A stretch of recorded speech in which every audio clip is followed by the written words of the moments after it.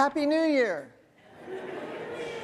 All right, you listen. You know it's the first Sunday of Advent. It is a new year.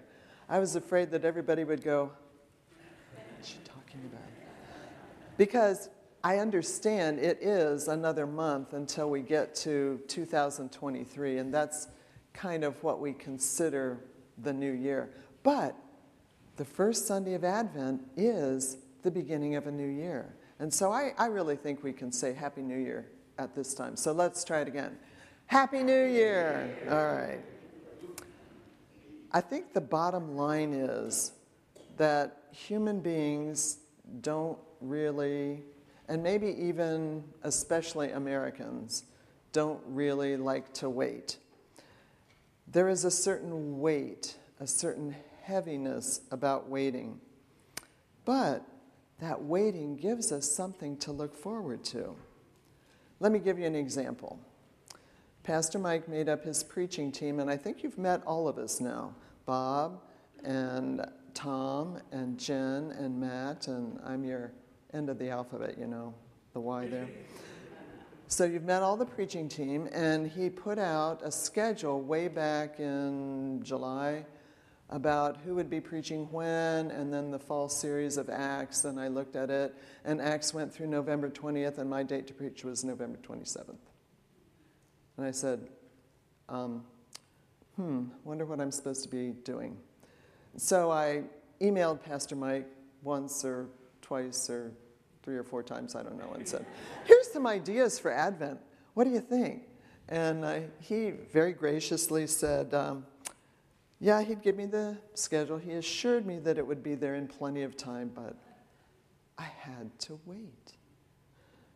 I needed to look forward to receiving the Advent schedule with the sermon topics. It came in plenty of time, no problem. And now we are here. We are here at Advent. During the Advent season, we wait on Christmas, when we celebrate Jesus' birth, and the spiritual growth that he can bring us. We wait on things like seeing family and friends, special dinners, special traditions, gifts, music, lights, all sorts of stuff. And we look forward to that because we know it's such a special time. And we know that God did this because he loves us. So today we're going to ask the question, why do we have to wait? We want to look at several people in the Bible, and we will see what waiting did for them. Because ultimately, waiting on Jesus grows our hope. And hope is good for us. The weight of waiting is not always easy, but it serves to grow our hope. We're going to be looking at Luke today. We're starting with Luke 1, starting with verse 5. In the days of Herod, king of Judea, there was a priest named Zechariah of the division of Abijah, and he had a wife from the daughters of Aaron, and her name was Elizabeth. They were both righteous before God, walking blamelessly in all the commandments and statutes of the Lord. But they had no child, because Elizabeth was barren, and both were advanced in years. Now, while he, Zechariah, was serving as priest before God, when his division was on duty, according to the custom of the priesthood, he was chosen by lot to enter the temple of the Lord and burn incense.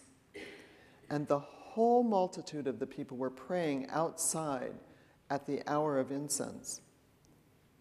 There appeared to him an angel of the Lord standing on the right side of the altar of incense. And Zechariah was troubled when he saw him, and fear fell upon him. But the angel said to him, "Do not be afraid, Zechariah, for your prayer has been heard, and your wife Elizabeth will bear you a son, and you shall call his name John." And Zechariah said to the angel, "How shall I know this? For I am an old man, and my wife is advanced in years." The angel answered him, "I am Gabriel. I stand in the presence of God, and I was sent to you to speak to you and to bring you this good news. And behold, you will be silent and unable to speak until the day that these things take place, because you did not believe my words, which will be fulfilled in their time. The people were waiting for Zechariah, and they were wondering at his delay in the temple. Lots of waiting so far. We have Zechariah and Elizabeth waiting for years for a child. Zechariah is a priest, but he doesn't work Monday through Friday, 8 to 5. His division has to be called to serve. And not only that, but when his division is called, lots are cast to see who is doing what. So in this case, Zechariah was chosen to go burn the incense. Now he has to wait for the birth of the baby. And, did you hear that part? He is not going to be able to speak out loud until that baby is born. Can you imagine not being able to talk for 9, maybe pushing 10 months? That's a long wait. And the last verse that we read, the people are outside waiting. They're going, Zechariah's been in there too long. What's going on? They're waiting. We won't get into whether or not they're waiting patiently, but, that's another issue. Lots of waiting. But for Zechariah and Elizabeth, the hope is for this baby to be born, this special child that they have prayed for years. Then, as you know, Elizabeth does get pregnant, and now they will wait for the birth of the baby and for Zechariah to be able to speak again. But let's go back to the Old Testament now and see some of the examples that we can find there. So, lots of people waited for babies. We all know about Abraham and Sarah. They waited for the birth of Isaac. Isaac and Rebekah also waited for children. Then we have Hannah. Remember Hannah? Hannah wanted a child. She went and prayed for a child. And who was born? Samuel. Samuel became a prophet of God. And Samuel leads us to our next person, David. Samuel went to Jesse's home, David's father, and said, I need to meet your son. So Jesse called in his oldest son? No. Second son? No. Third son, fourth son, fifth son, sixth son, seventh son? No. Samuel to Jesse? Do you have another son? Well, yes, but he's out taking care of the sheep. Send for him.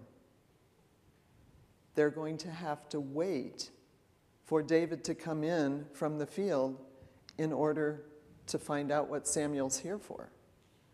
And at that point, when David comes, what happens? Samuel anoints him king over Israel. King. Does he become king right away? No. He hasn't even met Goliath yet. So at this point in time, David ends up going into Saul's service, and he has a wait until he actually becomes king. And then if we go back to Genesis 3, that's pretty early in your Bible. And we have God telling the serpent, I will put enmity between you and the woman, your offspring and hers. There's some special offspring coming. Maybe our first hint of the hope that God will provide for us. What about Job? Job waited for a while, and his was not a real pleasant wait. He lost his family. He lost his fortune. He lost his health. And then he had to listen to all those people that kept talking. But he waited. He waited. Carrie this morning told us about Esther. What about the fact that you find out an edict has gone out to the whole kingdom that says on this date, you can kill off any Jews you want to? So she had to figure out what to do. She waited to go to the king. She prepared banquets. They waited for those. King says, okay, we're going to fix this. So they have to send out another edict, wait for it to go out to all corners of the kingdom. And then it didn't cancel that day.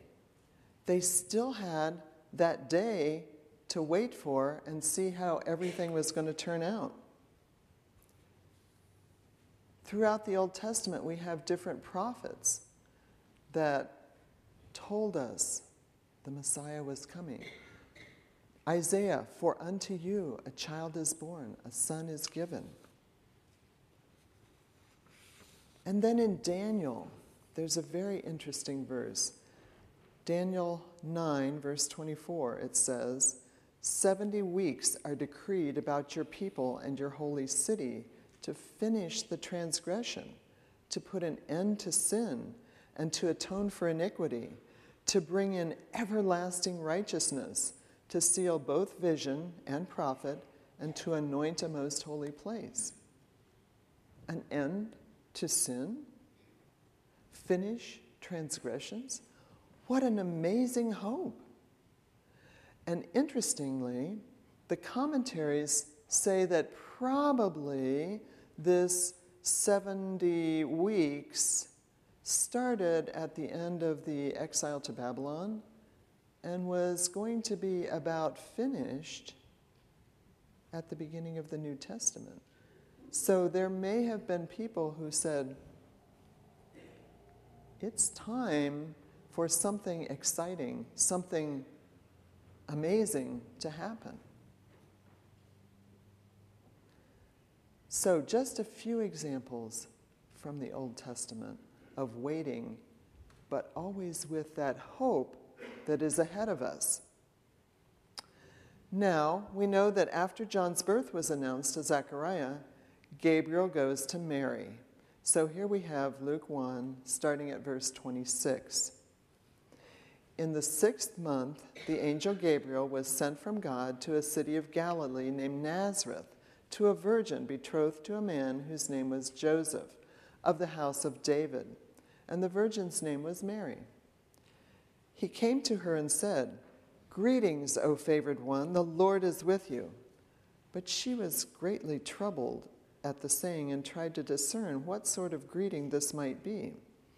And the angel said to her, "Do not be afraid, Mary, for you have found favor with God. And behold, you will conceive in your womb and bear a son, and you shall call his name Jesus. He will be great and will be called the Son of the Most High. And the Lord God will give him the throne of his father David, and he will reign over the house of Jacob forever, and of his kingdom there will be no end." Mary said to the angel, "How will this be, since I am a virgin?" The angel answered her, "The Holy Spirit will come upon you, and the power of the Most High will overshadow you. Therefore, the child to be born will be called Holy, the Son of God. And behold, your relative Elizabeth, in her old age, has also conceived a son.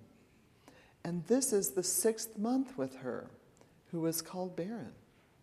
For nothing will be impossible with God." And Mary said, "Behold, I am the servant of the Lord. Let it be to me according to your word." And the angel departed from her.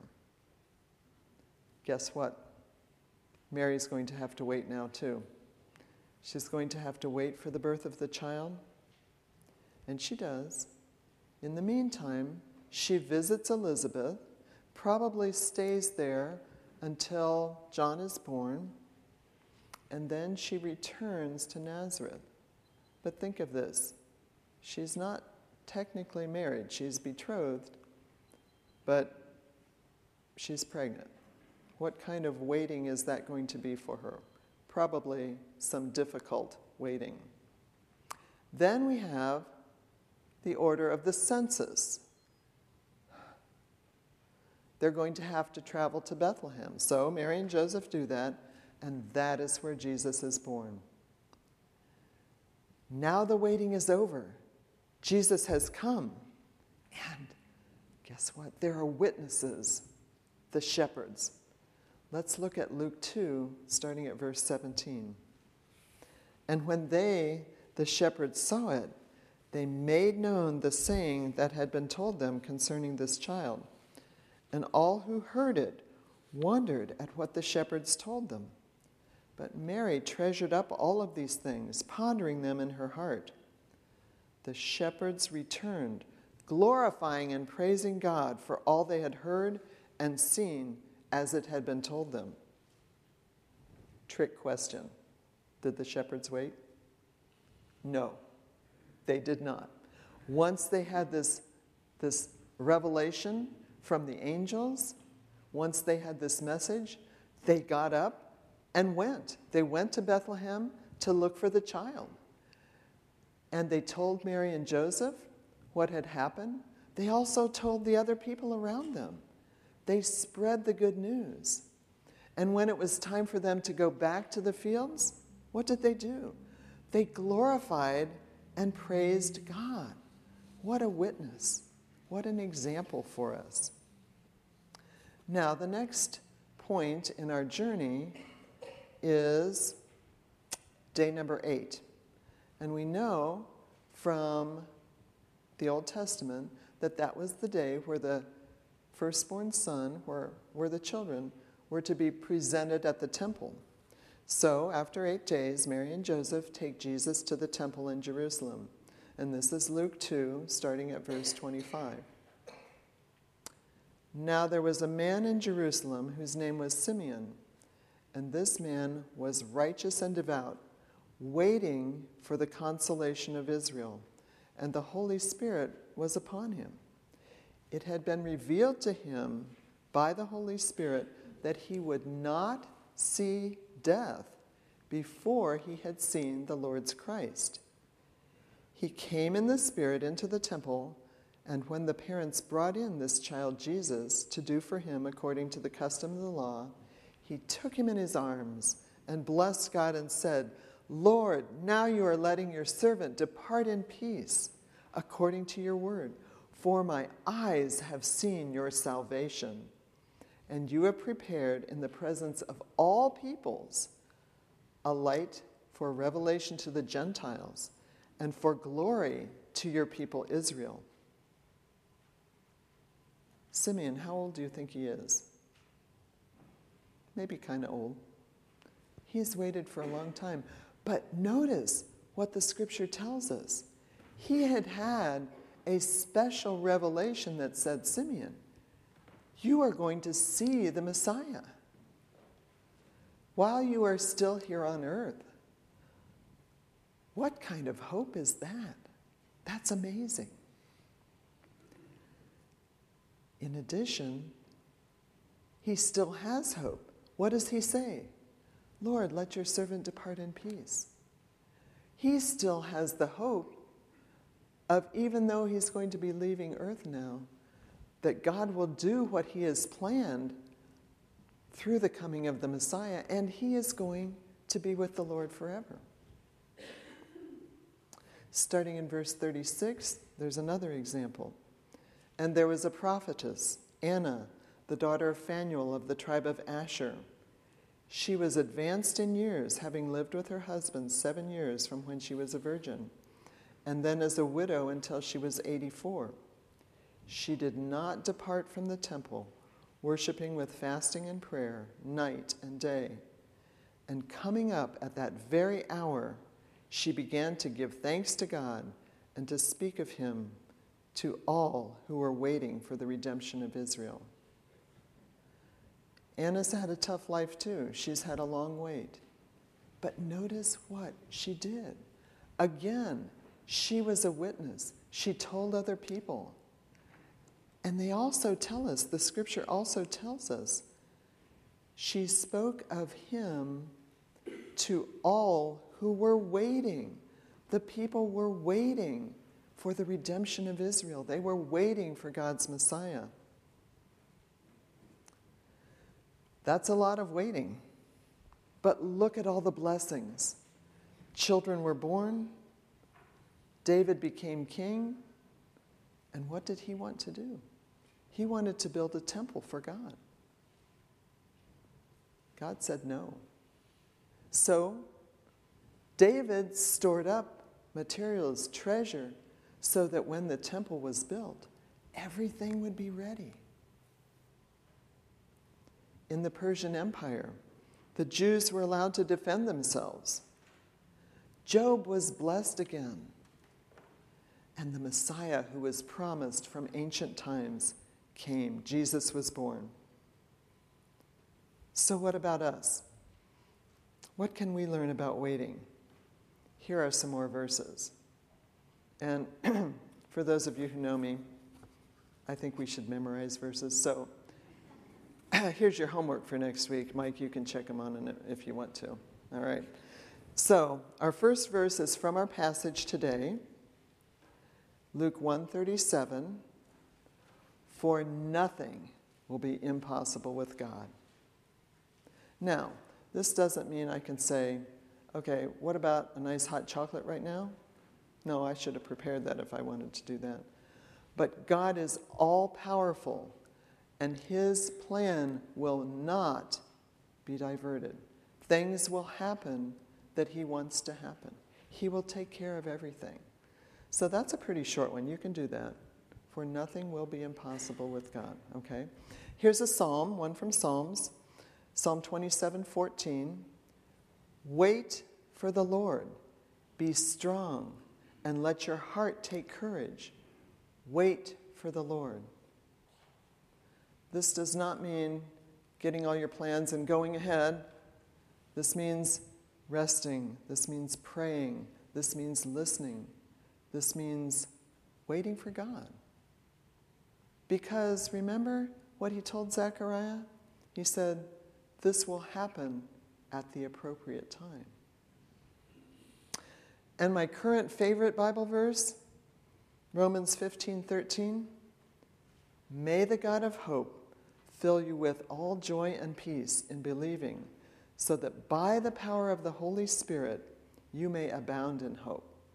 Now that's the ESV. I have to admit that when I started memorizing verses, I did NIV. So this is what the NIV says for Romans 15:13.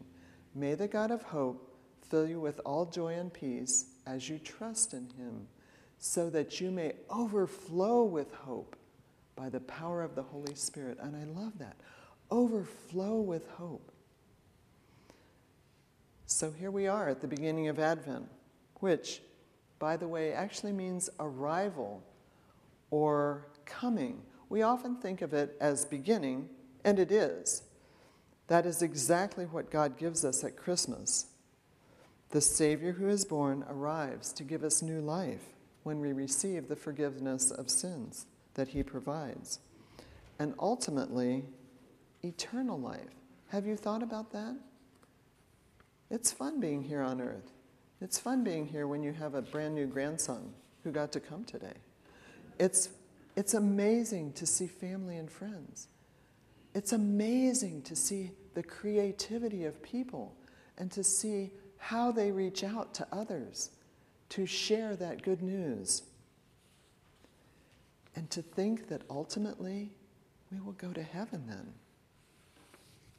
Incredible. Here's another note.